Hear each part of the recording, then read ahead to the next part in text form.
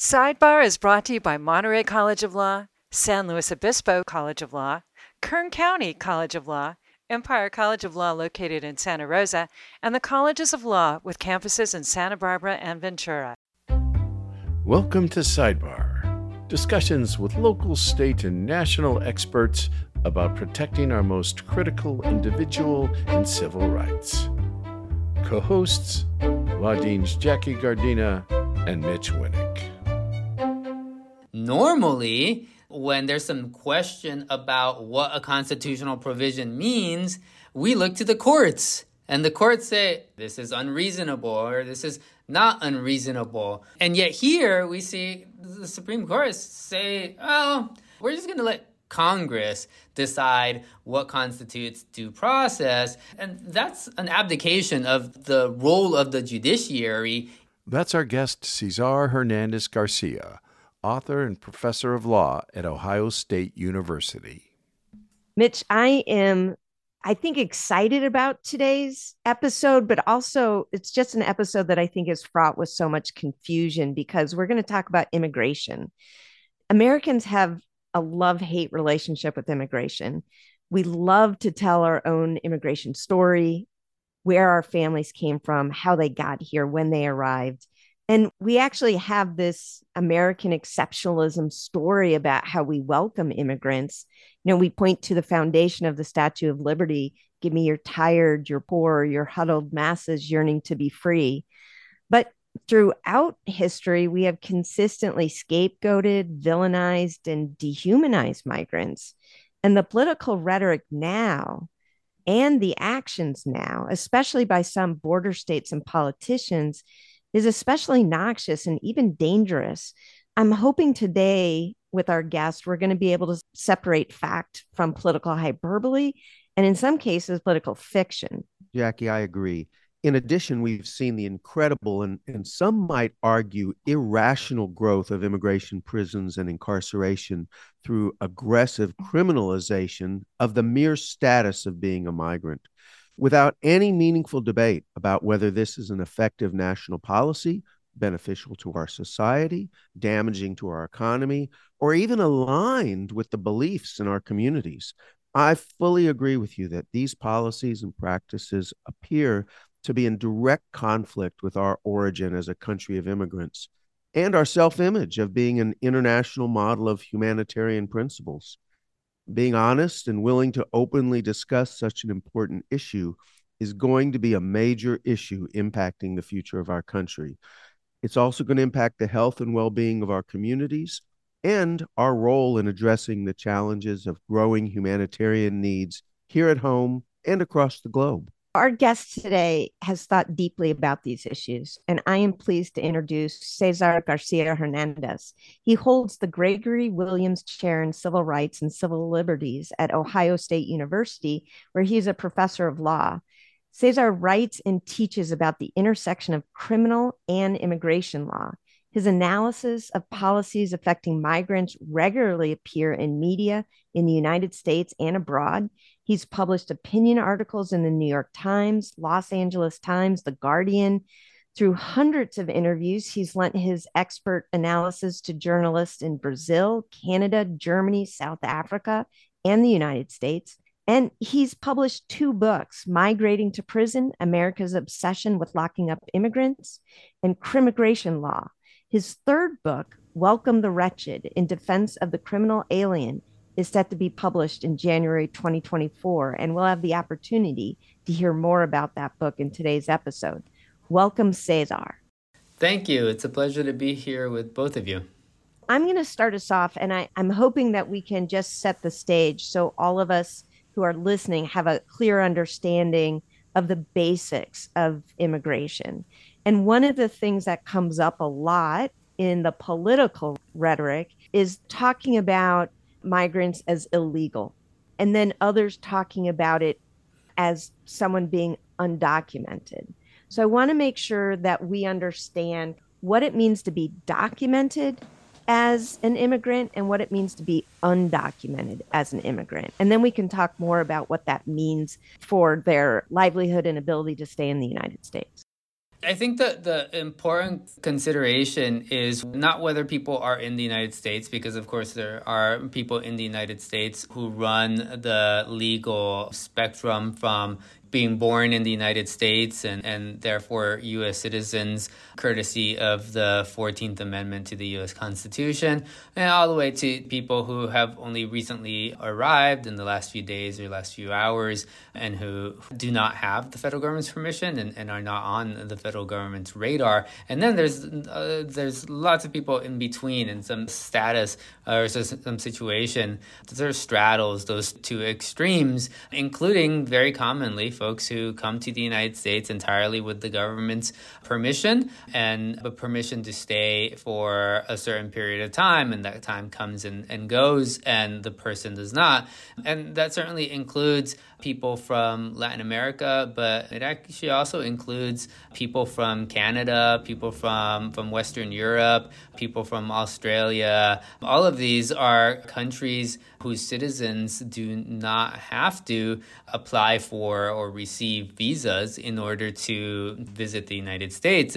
And so we often talk about immigration as being an area of law that when it's violated by people from Latin America, people from the Caribbean, maybe China, India. But very rarely do we talk about the fact that every year there are tens of thousands of people who violate immigration law from the countries of Western Europe and the European Union, from Canada, Australia. And so this is a phenomenon that stretches across the face of the earth, and we see it playing out in the United States daily. And I think you raise a really good point that I'm not sure everyone recognizes, which when you look at the actual statistics, and I think Pew did a study of this, the most recent one might be 2021, but about 75% of individuals in the United States who would be deemed undocumented or here without government permission actually overstayed visas. And only about 25% actually crossed the border without having the requisite permission from the government. The idea that, and again, I know that Mitch is going to talk more about that and we'll get to, but this idea that we're being invaded at the southern border is not an accurate description of what's happening in the United States with our immigration policies. The idea that the United States is under invasion by migrants, it's wrong on the sort of very basic factual level empirically. It's also wrong and I think misleading legally, because the folks who, when Governor Greg Abbott of Texas, says his state is undergoing an invasion and therefore he claims he has all this legal authority stemming from the Texas Constitution to repel that invasion through these various means that we've seen along the Texas border. The thing that they're overlooking is that federal law actually allows people to request asylum in the United States no matter how they got here. The law that was enacted by Congress in 1980 has not changed in any meaningful fashion. It says that it does not matter whether the person has the federal government's permission to be in the United States, and it does not matter whether they entered an official crossing point or not. If they are afraid for their lives and they are physically present in the United States, then they are welcome to apply for asylum. And that is a legal pathway that is well recognized in the United States by the laws that Congress has enacted. And it's well recognized around the world, in large part thanks to the efforts of people from the United States in the period after World War II, as the world was trying to move past that global nightmare and try to create a legal regime to prevent that kind of mass atrocity that we had just seen play out in Europe and in Asia. Cesar, at the risk of showing my lack of depth of immigration law, I always thought that the constitutional principle was that if a human being crossed our border and is now within our border, there are some fundamental constitutional rights that they enjoy just by being a human being in our borders. that principle seems to be completely abandoned in our current policies. Obviously, constitutional law is evolving all the time, and that's one of the things that makes it both challenging but also intellectually stimulating, right? I think the important thing to remember is the need to disaggregate between law that applies to immigrants and immigration law.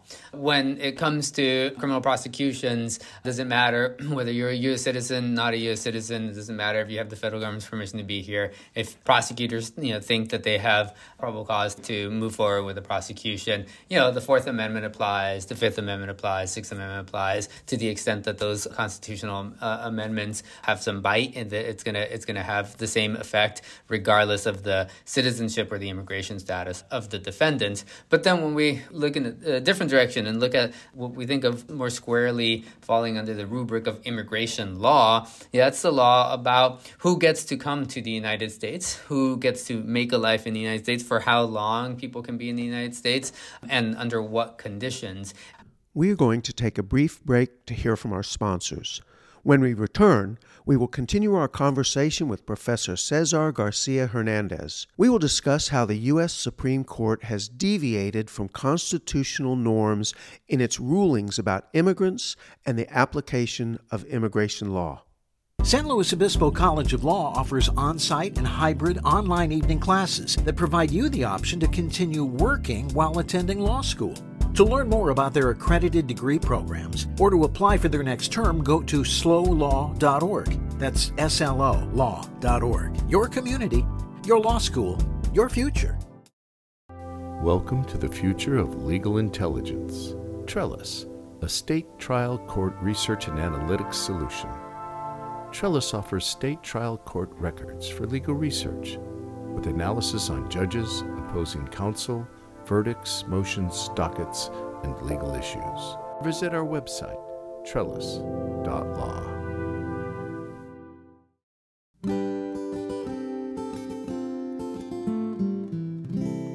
Welcome back. We're talking with Cesar García Hernández, author of Criminalize Law. The U.S. Supreme Court has made a clear distinction between immigration law and the legal rights of individual immigrants. This critical distinction includes the court's controversial opinion that being held in detention is not defined as punishment under the law. The Supreme Court really opened up a lot of room for the federal government and to a lesser extent state governments to really deviate from constitutional norms. And one of the clearest examples of this in recent memory is regarding the travel bans. President Trump announced early in his tenure in the White House. There we had a situation in which actions by President Trump really do stand in stark contrast to much of the direction of constitutional law over the last several decades. In reality, I think we have to go back to an earlier period in the nation's history, the late 19th century, an era that is often described as the era of Chinese exclusion, to find sort of the legal foundation for what President Trump did and what the Supreme Court eventually put a stamp of approval, a constitutional stamp of approval on. And so, I think you're certainly right. There is a tension between constitutional law generally and constitutional law as it applies in the immigration law realm, or better said, as it does not apply. If you were talking to a group of non-lawyers, how would you explain this? Because they look at this and say, how can we just take somebody, put them into detention, which is jail, and then all of a sudden they have none of these rights that anybody else would have? I think it's very confusing to people. Can you help us with that? Your question is asking a hypothetical that's not really all that hypothetical. For immigration lawyers, having to explain some of these quirks of immigration law are a daily conversation when talking to clients and the relatives of clients, especially people who are detained. When it comes to this question of confinement and the way that the Immigration and Customs Enforcement Agency and the Customs and Border Protection agencies, both of the two big immigration law enforcement agencies that are housed within the Department of Homeland Security, they both confine people on a daily basis. In fact, ICE confines hundreds of thousands of people every single year and has been going back to late Bush administration years and Obama administration years. And the reality is that when people are confined by ICE in particular, they're sent to places that are county jails. They're run by the county sheriff. They're sent to places that are run by private prison corporations like the group Core Civic and the company Geo Group in particular, two big ones. And those facilities, they look and they feel like prisons. They have steel doors and the perimeter is surrounded by barbed wire fencing and access is tightly controlled and movement within them is tightly controlled. And the people who are forced to spend their days there are forced to wear uniforms and to ask permission anytime that they want to move about the facility. So in every way, it feels and looks and acts like a prison. And yet, because of a Supreme Court decision from the late 19th century, today, ICE and Border Patrol and courts say that is not a form of punishment. You are there because the federal government is trying to figure out whether you belong on this side of the line that we call an international boundary or on that side of that international border. And while the federal government does that, they can lock you up somewhere, but don't be mistaken, it is not punishment. You're not being punished by being sent there, even though, of course, especially in the county jail context, the people in the next cell over or in the next wing over are being sent there because they're being punished. The dissonance is not lost on the people who are confined. It's not lost on the family members who visit them or who hear about their experiences. And so I think it does take a big bite out of the legitimacy of immigration law when the main immigration agencies in the United States say we can detain people in these facilities under these conditions, and we're not subject to any of the restraints that come with punishment, including a trial before a jury, including a prosecutor who has the burden of proving beyond a reasonable doubt, because the Supreme Court says that it's not punishment. And in their defense, they're right. That is the state of the law and has been the state of the law. And so I think the problem there is with the judicial insistence on holding on to that 19th century precedent when the reality of the experience of being there is pointing in exactly the opposite direction. So I've crossed the border and I've sought asylum. And as you've described it, I have done absolutely nothing wrong. That's perfectly appropriate under the immigration laws of the United States and our international understanding of how to work with migrants. But I can be detained and placed into a jail or prison, even though I was doing something that was legal, and I don't have access to an attorney. I don't have access to due process. I don't have access to a trial by jury. I don't even have access to an arraignment where I could potentially get bail. Is all that correct?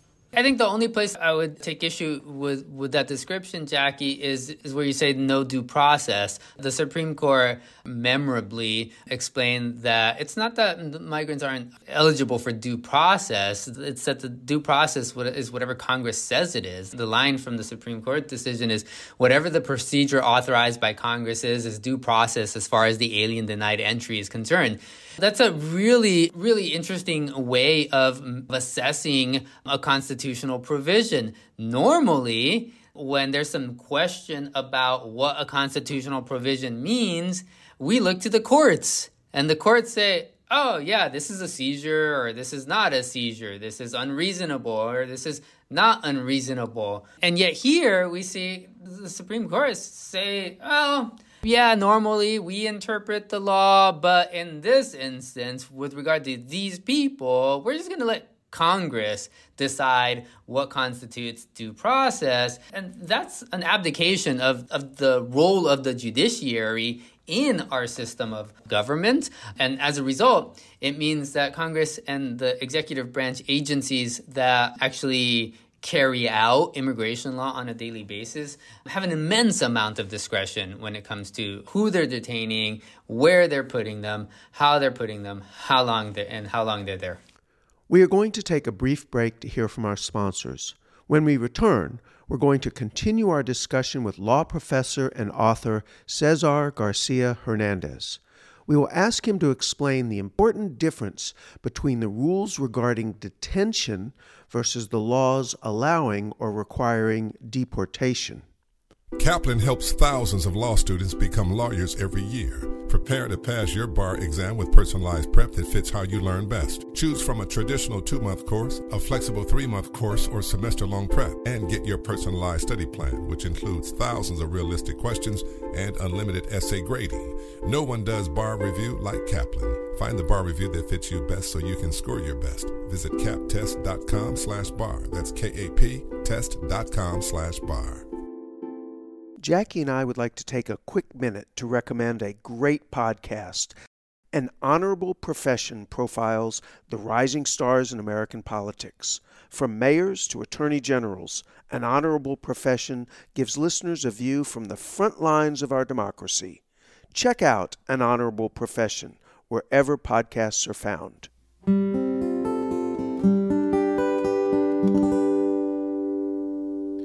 Welcome back. The conflict between constitutional law and immigration law can create confusion, and that confusion can result in the loss of certain individual rights that we might have thought were protected under the Constitution.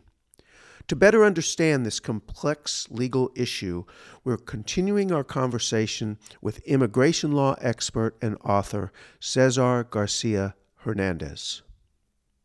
Cesar, these are huge issues that it's hard to describe in short times, but we've been talking about detention.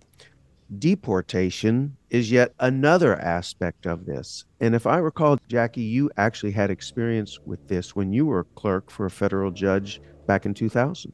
Well, and I think this goes to where Cesar's expertise really is, which is at that intersection of criminal law and immigration law. And I was clerking for a federal court judge in around 2000, and Congress had passed a law a few years earlier called the Illegal Immigration and Immigrant Responsibility Act.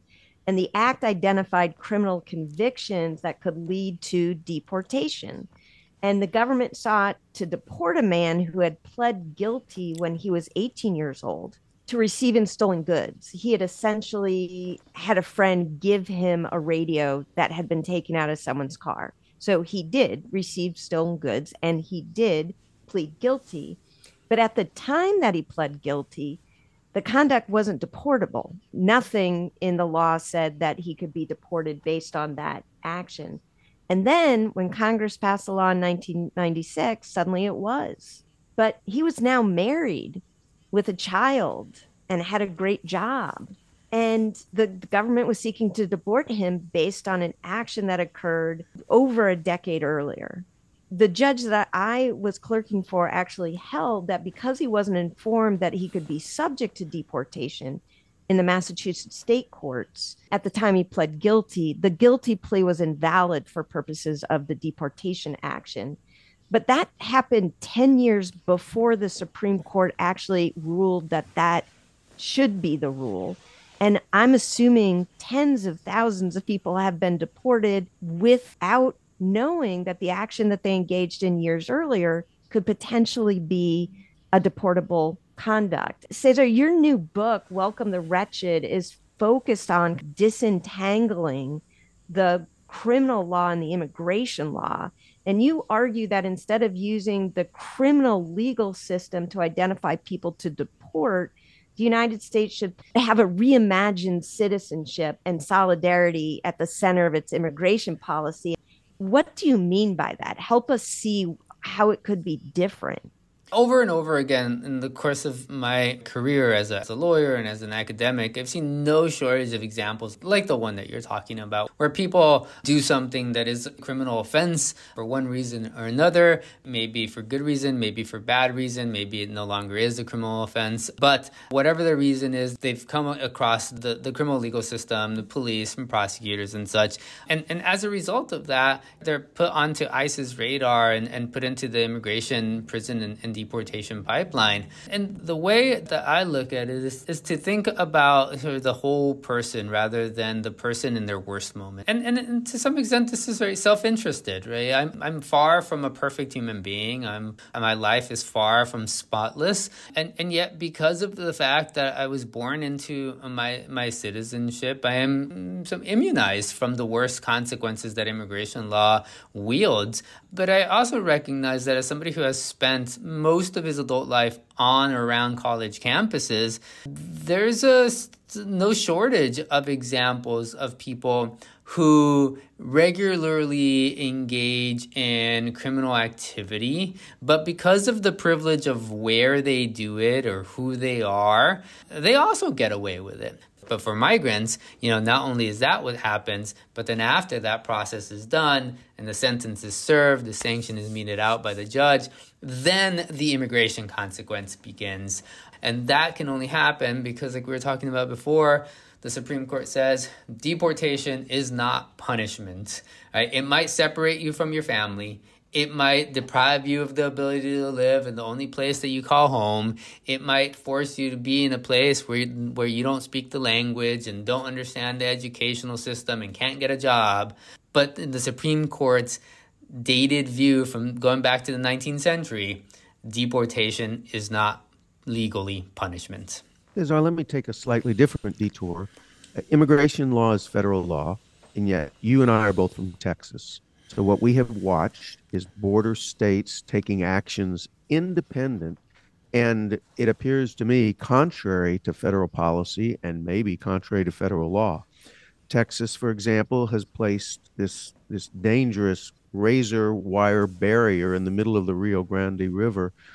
Florida has transported migrants under false pretenses to other states without coordinating with those states in advance.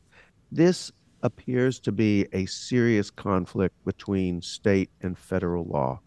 Do you have any ideas or suggestions of how is this going to get resolved? I think what we're seeing coming out of states like Texas and Florida is desire to test the limits of constitutional law. And if this were nothing more than a theoretical exercise, I would say, great. This is the privilege that comes with being able to sit back and intellectualize the way that law works in the real world. But the problem is that these policies are coming from lawmakers, from elected officials like governors and attorneys general, whose decisions have real life impact. And so their attempts to push the boundaries of constitutional law are also putting a lot of people in danger, perhaps even death. Yeah, I think it really is incumbent upon the Biden administration to push back. They have a lot of legal tools available. The Supreme Court has made it quite clear for well over a century that when it comes to immigration law and policy, it's the federal government that is the principal entity that's responsible. And so they do need to be taking a quicker and a more stringent approach to some of these policy initiatives that we're seeing in places like Texas, because while these buoys are out there and where there are armed troops out on the border, people's lives are really being put into a lot of risk on a daily basis. I want to circle back to where I started, partly that I was excited to speak to you today. You do absolutely fantastic work, but I also feel a little bit frustrated and worried about our ability to resolve this. We've been trying to do immigration reform for decades without success. Congress can't get the Dreamers Act through. And the Dreamers Act, for those who aren't familiar with it, is the law that would allow adults who were brought here as children to actually gain citizenship. They haven't been able to pass that Act, even though it's got broad support across the American public. And it seems to me the political points for demonizing, dehumanizing migrants, making it okay to treat them as they have been in Texas, gets in the way of any kind of resolution. So, Cesar, please, what's the path forward for us? How do we get out of this quagmire? I think you're right, Jackie, that unfortunately politics of the moment are such that demonizing migrants carries a lot of credence, a lot of weight within segments of the Republican Party. It helped launch Donald Trump into the presidency, and now he's hoping to fan those same xenophobic flames for his second run, and is having to contend with people like Ron DeSantis, who are following a very similar path. We are going to take our final break to hear from our sponsors. When we return, our guest, Cesar García Hernández, will share his ideas about how our country can best move forward with a more positive and humanitarian immigration policy. The Legal Technology Assessment, LTA, by Procertus is a benchmark assessment and a training platform for law students and all legal professionals. Our online application establishes fluency within the most widely used tools of the trade. Procertus is reshaping online learning. Come check us out at www.procertus.com. The Master of Arts in Law degree from the Colleges of Law was designed to empower working professionals to become innovative problem solvers in careers that intersect with the law. The legal field is more than what happens in a courtroom after all. The Colleges of Law. Learn more at collegesoflaw.edu. Welcome back to our conversation with Cesar García Hernández, author of Crimmigration Law, and an upcoming book, Welcome the Wretched, in Defense of the Criminal Alien. Our question to Cesar is, amidst all of the politics, bias, and turmoil, how do we move forward? So actually being exposed to people who are not like us in some meaningful fashion is, I think, a super valuable way. Soon after Russia invaded Ukraine, the Biden administration saw that lots of people were actually getting to the United States despite the distance, and launched an initiative called Uniting for Ukraine, in which people could come into the United States with the government's permission. They could work, they could receive work authorization. And those are the beginnings and tools that are already available in existing immigration law that just have to be deployed more broadly. And I think it would help to accustom people who don't have the benefit of living within diverse communities, that migrants are ordinary, fallible humans just like the rest of us. One of the things Jackie and I like to do as we wrap each episode is to think a little more broadly about what all of us should do, what each of us should do. There's no question that we need political leadership to address these issues. But unfortunately, to a great extent, most of us just sat paralyzed while we watched a humanitarian crisis on our own border as they stripped children, even infants, from their parents.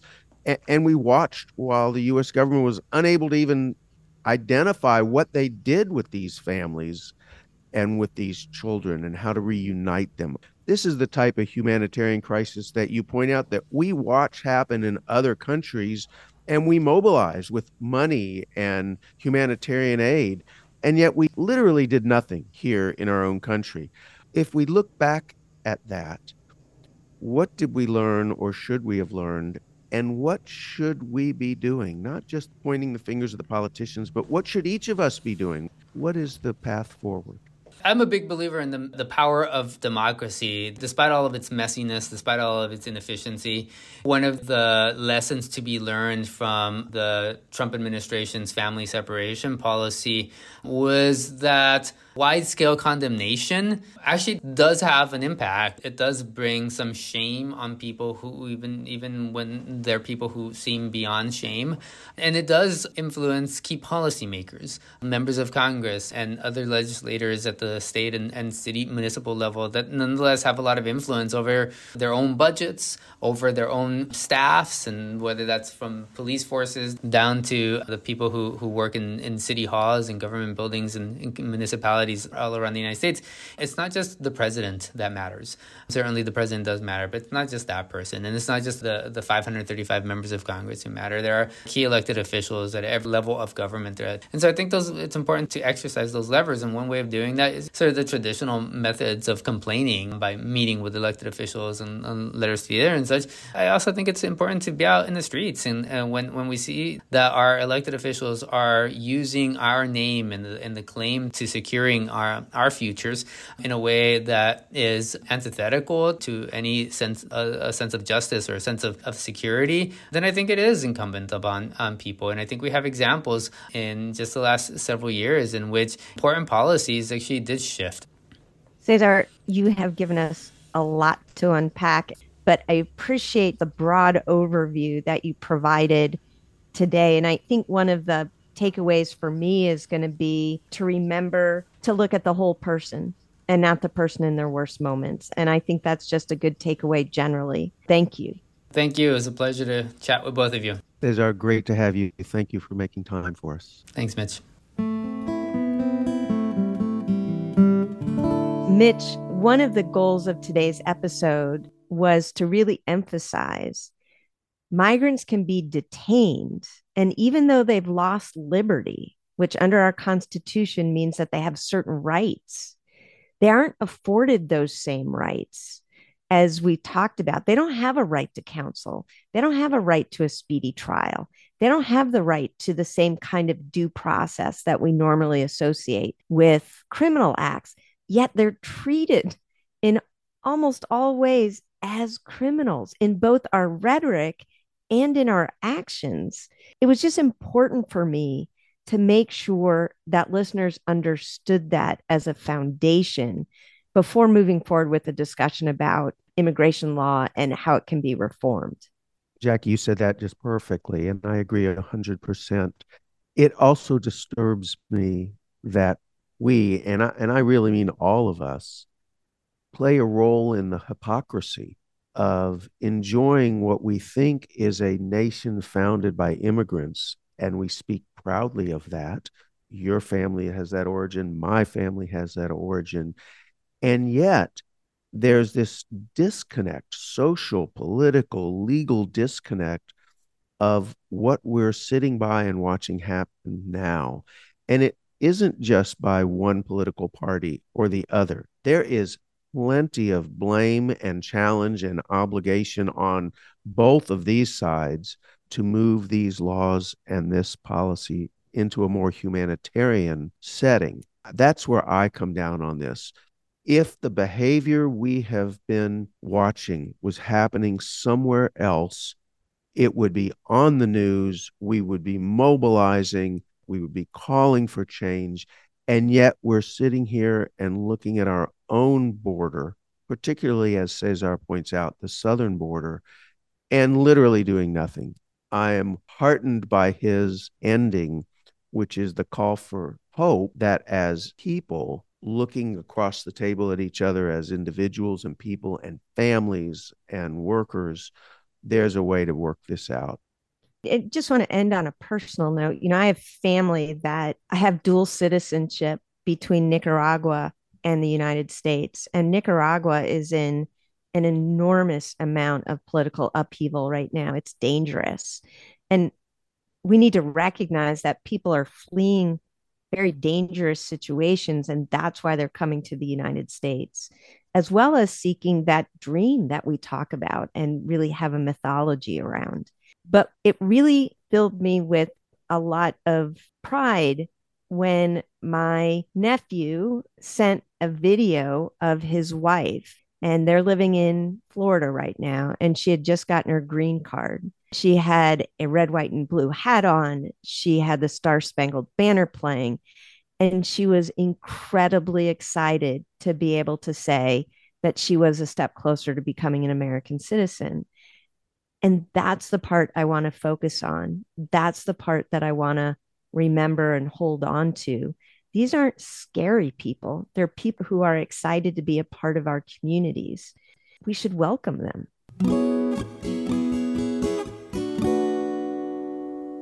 Once again, I want to thank everyone who joined us today on Sidebar. And as always, Mitch and I would love to know what's on your mind.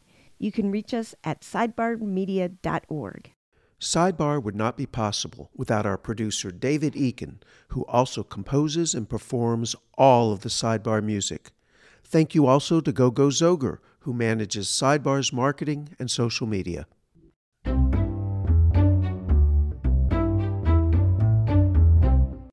Colleges of Law and Monterey College of Law are part of a larger organization called California Accredited Law Schools. All of our schools are dedicated to providing access and opportunity to a legal education to marginalized communities. For more information about the California Accredited Law Schools, go to calawschools.org. That's calawschools.org.